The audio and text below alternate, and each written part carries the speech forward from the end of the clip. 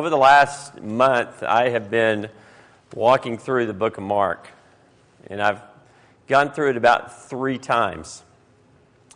And in the process of going through it, one of the things that has struck me is that our congregation has really been going through some difficult times in that we have had some pretty significant losses in our family.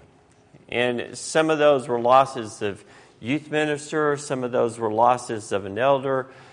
Just by resigning, we had loss of a 20-year-old that was one of our young men who died in a car accident. We had a loss of an 86-year-old that was just an outstanding man who always had a smile on his face, and everybody loved him. He actually made the stands this year for all our VBS flags, and he made all those at 86 years old. It was just a joy to be around. And so we have gone through some very difficult times. And as I read the book of Mark, I'm not going to do kind of a thing about just going here and looking and trying. I just want to give you some things that touched my heart and really spoke to me as I went through this, during this, all of this that was going on this summer. And because our youth ministers left suddenly, it left me to be the youth minister as well as the preacher this summer. And so I went to all of their events, took over all the youth ministry, did all that. Now, I did it for 17 years. And so it was not a new experience, but it was a new experience, if you know what I mean. Someone that has been out of it for 20 years and then get back into it, it was new. And when I left, there were no cell phones. So total difference in the way those kids reacted and lived and connected compared to the old way that I was used to. And so an old guy had to learn how to connect to young people. And there was a lot of struggles during that time this summer. If you lose someone you love and they've left, it's just really difficult. No matter if it's an elder, no matter if it's a youth minister, no matter if it's a 20-year-old who died. And through this whole process, there has just been this cloud that has existed over Lake Homa Church. And as I thought about that cloud, I thought about the darkness that surrounds us and the enemy that is near each and every one of us. And that enemy is real. Satan is real. His dominion of this world is real. And he is out to deceive us. He's out to discourage us. He's out to do all of those things in our lives. And when I was reading the book of Mark, what fascinated me was the amount of demons that Jesus actually cast out of the book, in that book, especially in the first 5 chapters. Even in the first chapter, he's talking to unclean spirits. And the power of Jesus, the power of God, the power of this God who has come to the earth. And every single time, if you want to just turn there, let's just go to chapter 1 first, verse 23.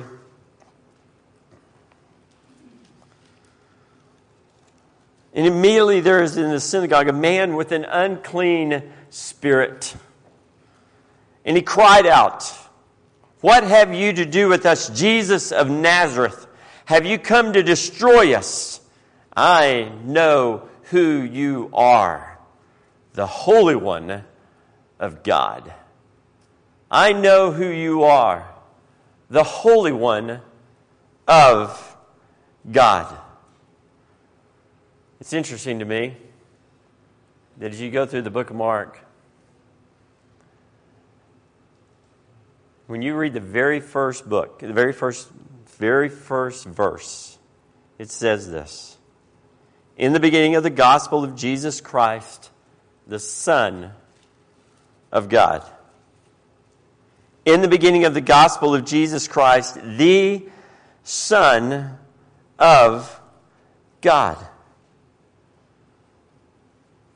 As I continue to read and as I continue to look at this book, as I continue to see what was going on, it's interesting to me that the only people that recognize Jesus, the only people that recognize the Son of God, the only people that said, hey, He is the Son of God, the only ones that did that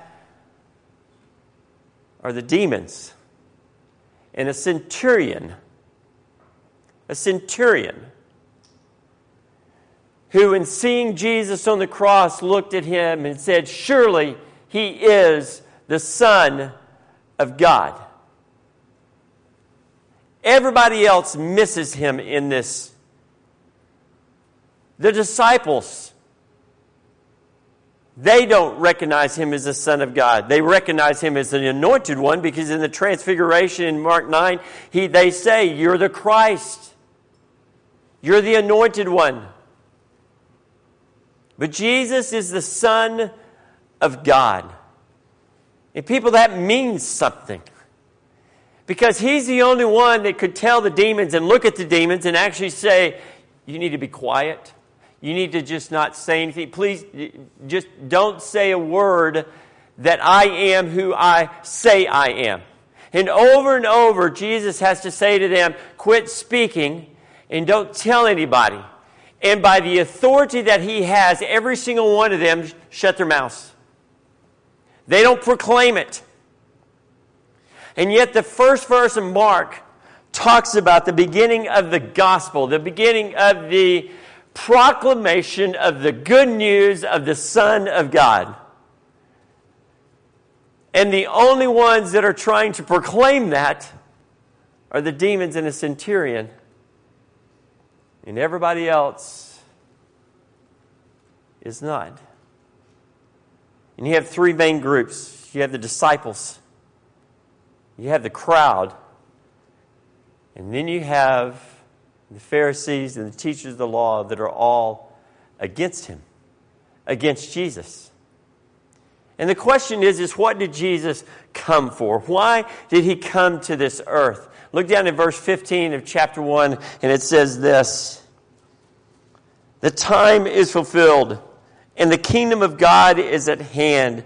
Repent and believe in the proclamation of the good news. Repent and believe in the proclamation of the good news. The kingdom of heaven is at hand. The kingdom of God, God's rule, Christ's rule is now here in our midst. And it must rule our lives. And the demons did not like that Jesus was coming in and creating a new rule in this space. They didn't like it. They knew who He was, and they fought against Him. And as believers, as people who come from the tradition of the church of the Anointed One, from the ecclesia, the called out of Christ, we are called to move out into a world and be Jesus to others. And be Jesus to others. That's what I love about Mark. Mark's so immediate. I forget how many times he actually says immediate. Because he says it over and over. It's like, immediately this happened, immediately this happened, immediately this happened. I don't know how in the world these could go back to back. But Mark just tries to get you moving and going from one place to another. And I love that every time you see Jesus, He is amongst them, the people, and He is doing so many different things. Besides casting out demons, He's also healing. He's also meeting people. Chapter 1, verse 29 and following. He leaves the synagogue. He enters the house of Simon and Andrew and with James and John and Simon's mother-in-law. lay ill with a fever. Immediately he told him about her, and he came and took her by the hand and lifted her up, and the fever left, and she began to serve them. And that evening at sundown, I just love this verse, that evening at sundown, they brought to him all who were sick and oppressed by demons. And the whole city was gathered together at the door. Okay, so you do understand that the whole city, I don't know how big it was. I don't understand. It could have been, let's say, 3 times as many as this. And here at this door, this little door of Simon Peter's mother-in-law, there they are, and everybody is cramming in because they want to see whom? They want to see Jesus. Why? Because what has Jesus done? Jesus has cast out demons right before that. Jesus has released that evil in people's lives, and they look, we want more of this. And as he teaches with such authority, because he is our God. He is Jesus. He is God himself. When I think about that, I can't help but go over to Colossians chapter 1. So if you would, go to Colossians chapter 1 if you don't mind.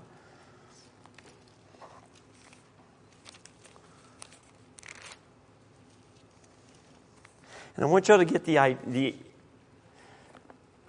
understand what Jesus and who Jesus is. Verse 15. He is the image of the invisible God, the firstborn of all creation. For by him all things were created in heaven and on earth, visible and invisible, whether thrones or dominions or rulers or authorities. All things were created through him and for him. And he is before all things, and in him all things hold together. And he is the head of the body, the church. He is the beginning, the firstborn from the dead, that in everything he might be preeminent. For in him all the fullness of God was pleased to dwell. All the fullness of God was pleased to dwell. And through him to reconcile to himself all things, whether on earth or in heaven, making peace by the blood on the cross. Jesus is preeminent. The demons know it. Do we? Do we act like he is preeminent? Do we live our lives as if Jesus is our Savior, who sits on the right hand of the throne of God, who is God, and he is sitting, and he is God. And God is asking us, and God has come down and made human, and here he is in the midst of people. And in the midst of people, he's got all these people around this small, probably, house. And Jesus is standing at the door, and all these people keep coming to the door, and they keep coming to the door, and he keeps healing them until late in the night. And then everybody goes to bed, but guess who gets up early? Jesus does. Why? Because Jesus knows that the power that he needs in order to sustain his ministry does not come in healings, but comes through what? Prayer. Through prayer.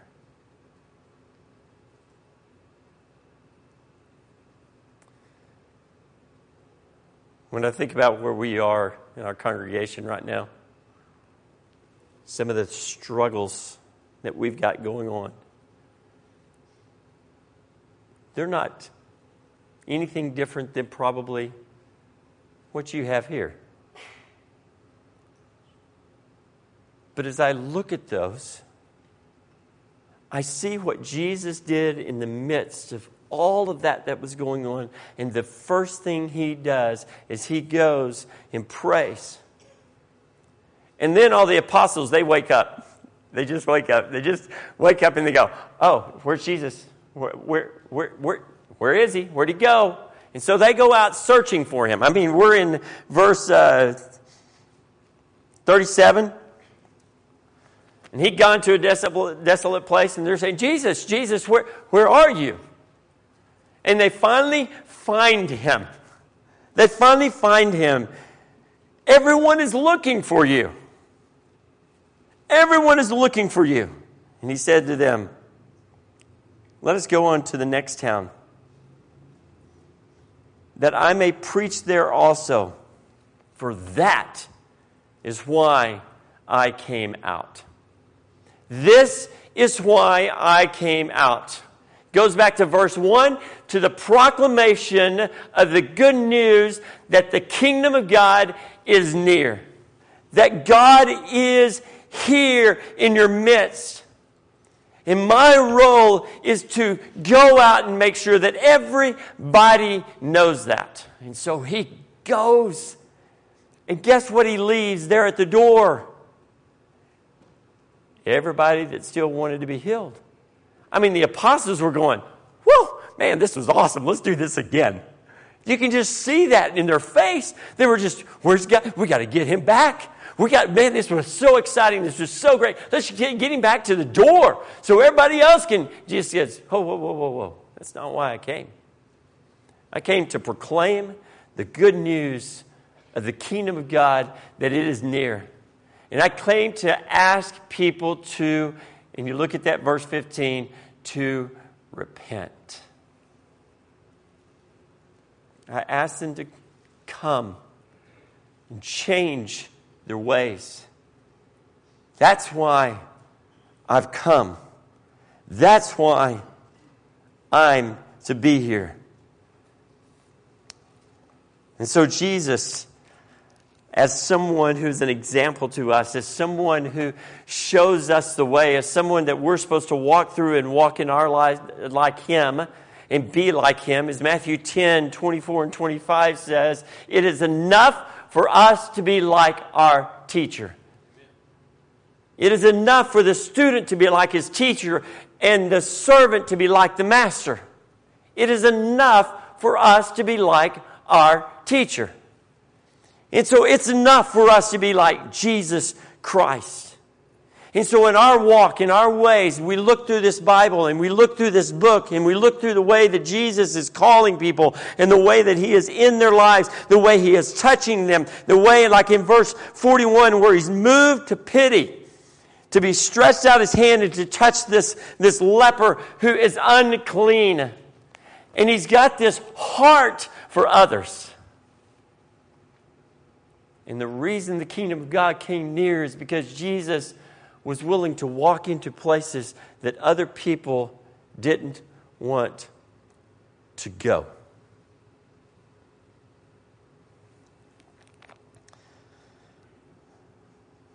In chapter 2, verse 15, Jesus reclines at a table in his house, and there's many tax collectors and sinners were reclining with Jesus and his disciples.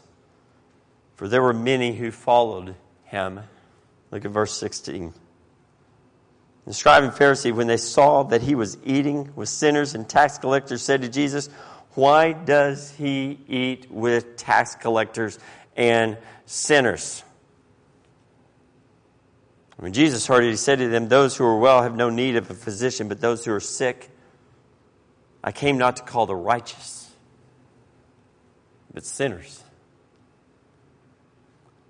Jesus was very comfortable in the presence of people that most of us would shy away from.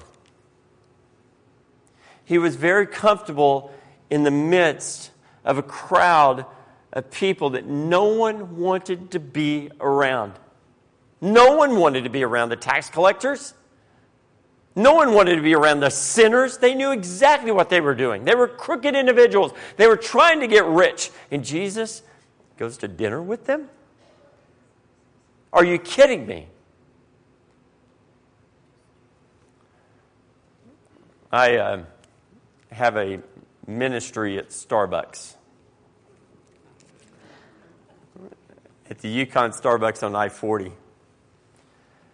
I went in there one day and sat down when I first got here 3 years ago and plopped my stuff down at a table and started studying real early in the morning. I didn't really think about anything. The next day I did the same thing. Plopped my stuff down. It was a 4-person table. Plopped it down. And I noticed that there was a guy that was looking at me like, and I couldn't understand why. But I kind of got the feeling that, so the next day I moved.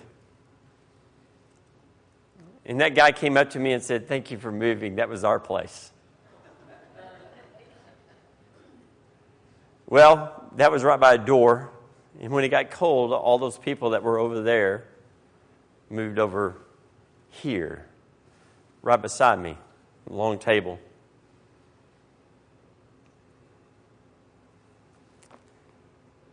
And for 3 years, I've had the privilege of sitting and listening to people who, as they would say, I could actually read you a text of one that wrote me a text, who I enjoy, part of the text, I enjoy my secular life. Even though I know I need faith, I enjoy my secular life.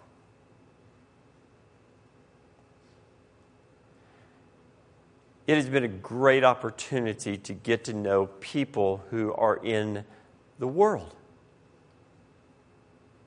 Not to be afraid of them, but to sit with them and to learn and to have opportunities to hear what's going on in their lives and also to speak into their lives in a way that doesn't condemn, because that's not what Jesus did, but in a way that actually leads them to question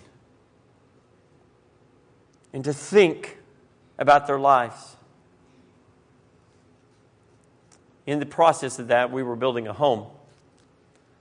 And about a year and a half ago, after that house was built, we invited the whole crew, about 18 of them, to come over to our house. And we had about 16 people that came over to our open house just because I sat down at Starbucks and opened my Bible and was there on a consistent basis. And I think about Jesus, and I think about his ministry to people. Jesus sat in the midst of people who were broken. Jesus sat in the midst of people who were hurting, who had illnesses. Jesus walked up to those who had demons. Jesus was one that every single person wanted to be around. They wanted to be around him. And because of that, because he was with all these people who were sinners, because of that, I want you to go to chapter 3. Because in chapter 3, what happens is you see a great crowd following in verse 7.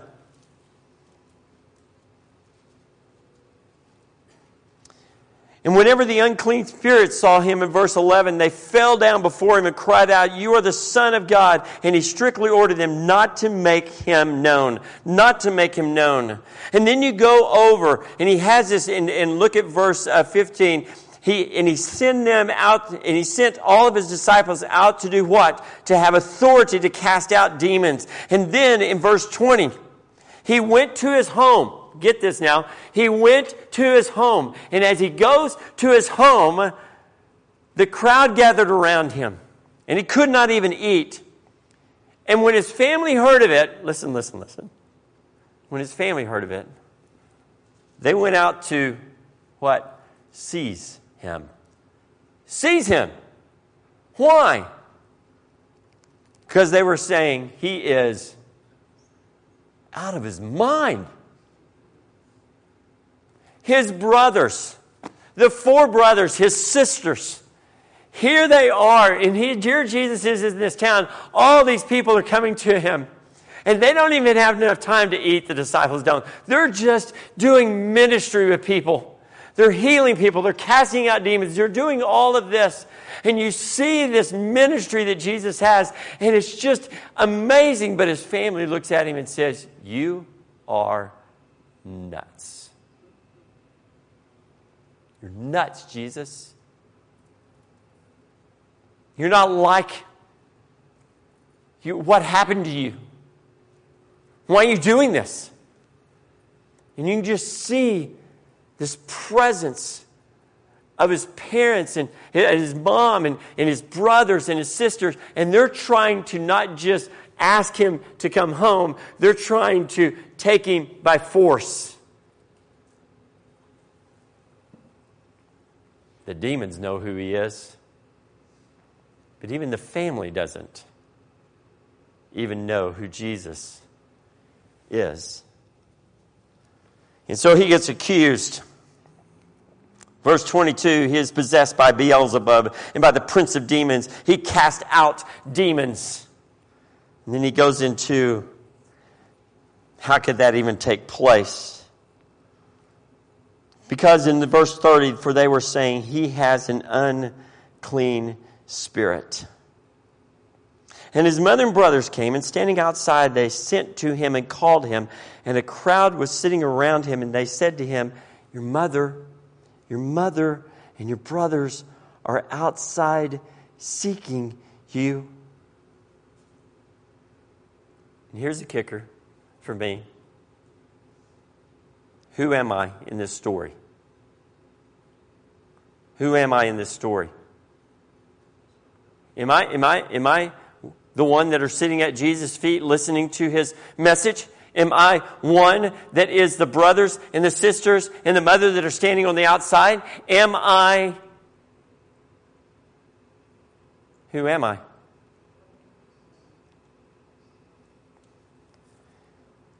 And he answered them, verse 33, who are my mother and my brothers? And looking about at those who sat around him, he said, here are my mother and my brothers. For whoever does the will of God, he is my brother and sister and mother. It is the one who does the will of God that Jesus says, those are the ones that are in my family. Those that are the ones that are near and in my kingdom. Those are the ones that are close to me. The ones that hear my words and actually do them. And so when you get over to chapter 9 and you get to the transfiguration, and you have this transfiguration that happens, and you see that going on.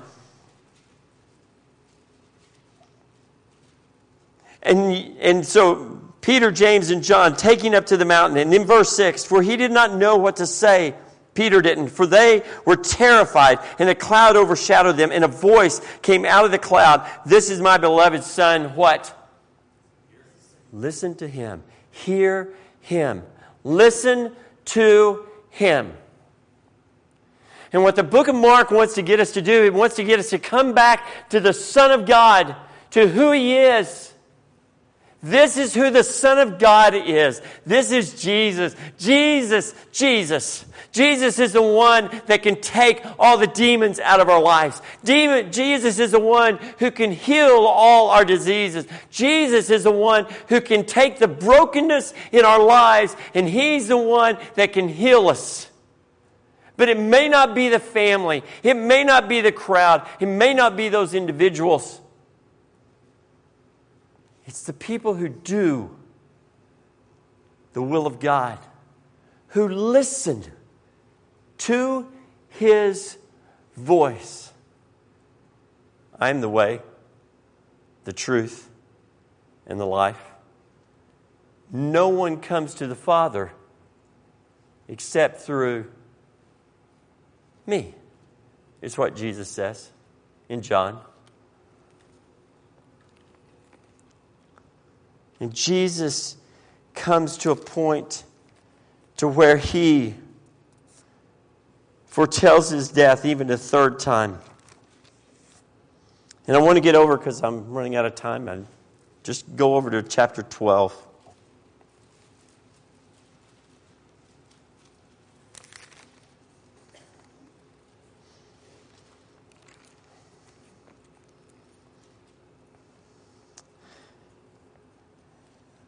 One of the scribes came up, verse 28 of chapter 12. One of the scribes came up and heard them disputing with one another, and seeing that he answered them well, asked him, "Which commandment is the most important of all?" Jesus answered, "The most important is this. Hear, O Israel, the Lord our God, the Lord is one. You shall love the Lord your God with all your heart, with all your soul, with all your mind, and with all your strength." Now, I can tell you that every single child knew that. I can tell you that that was one of the first things that every child tried to memorize, and it was the first thing that they would say in the mornings. It would be the last thing that they would say in the day. The Shema. It was what they lived by. The Lord, our God, is one. Love the Lord your God with all your heart, soul, mind, and strength. And then Jesus does something that was really interesting, and the second is likened to it. You shall love your neighbor as yourself. There is no other commandment greater than these. No other commandment greater than these. No other commandment greater than these. I want you to get that. Jesus said, when God says, hey, I want you to listen to Him, Jesus said, let me tell you something. There is no other commandments greater than these. In fact, in Matthew it says, on these hang all the law and the prophets. Everything. Every law that was ever written. Everything that the prophets said. All of that comes back to these two commandments. Everything comes back because God is love. And above everything He loves. And His commandments, every single one of them, come out of love. And the love that we have, that He has given us, we need to share that with others. We need to be people who are loving our neighbors. Loving those who aren't like us. Loving those who are different. When we moved into our house, we actually bought a lot from one of our ladies at the church. It's in an old neighborhood, and her family her and her husband had bought 2 lots, and it sat there for 40 years. And so we built the house right there on that lot. She moved. Her sister lived on the other side of us. They moved. We have new neighbors. On one side, we have a young family that's Hispanic. And I can't converse with the father yet. Because that's about all we can do. And he's got 4 little kids, and they got 2 little yapping chihuahuas.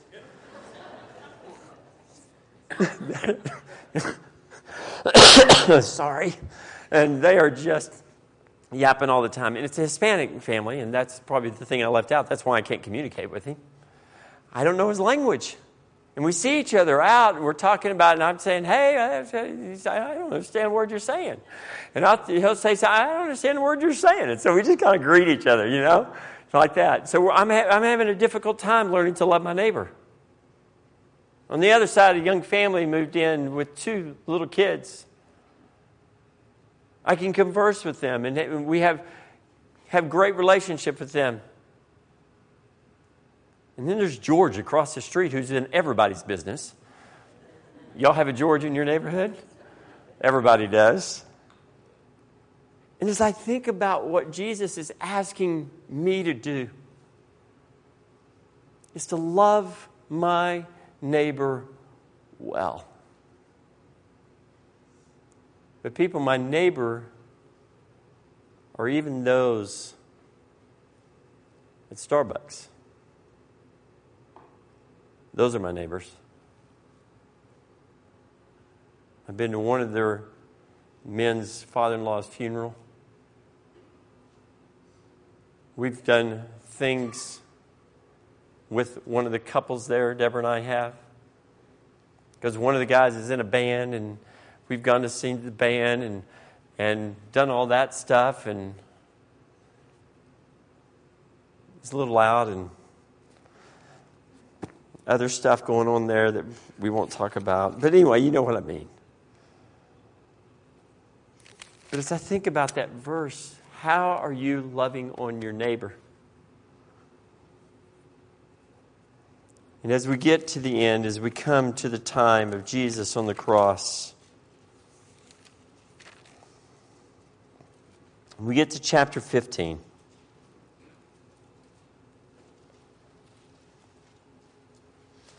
Verse 33 and following. And when the 6th hour had come, there was darkness over the whole land until the 9th hour. And at the 9th hour, Jesus cried out with a loud voice, Eloi, Eloi, lama sabachthani, which means, my God, why have you forsaken me? Some of the bystanders hearing it said, behold, he's calling Elijah. And someone ran and filled a sponge with sour wine, put it on a reed, and gave it to him to drink, saying, wait, let us see whether Elijah will come to take him down. And Jesus uttered a loud cry and breathed his last. And the curtain of the temple was torn in two from top to bottom.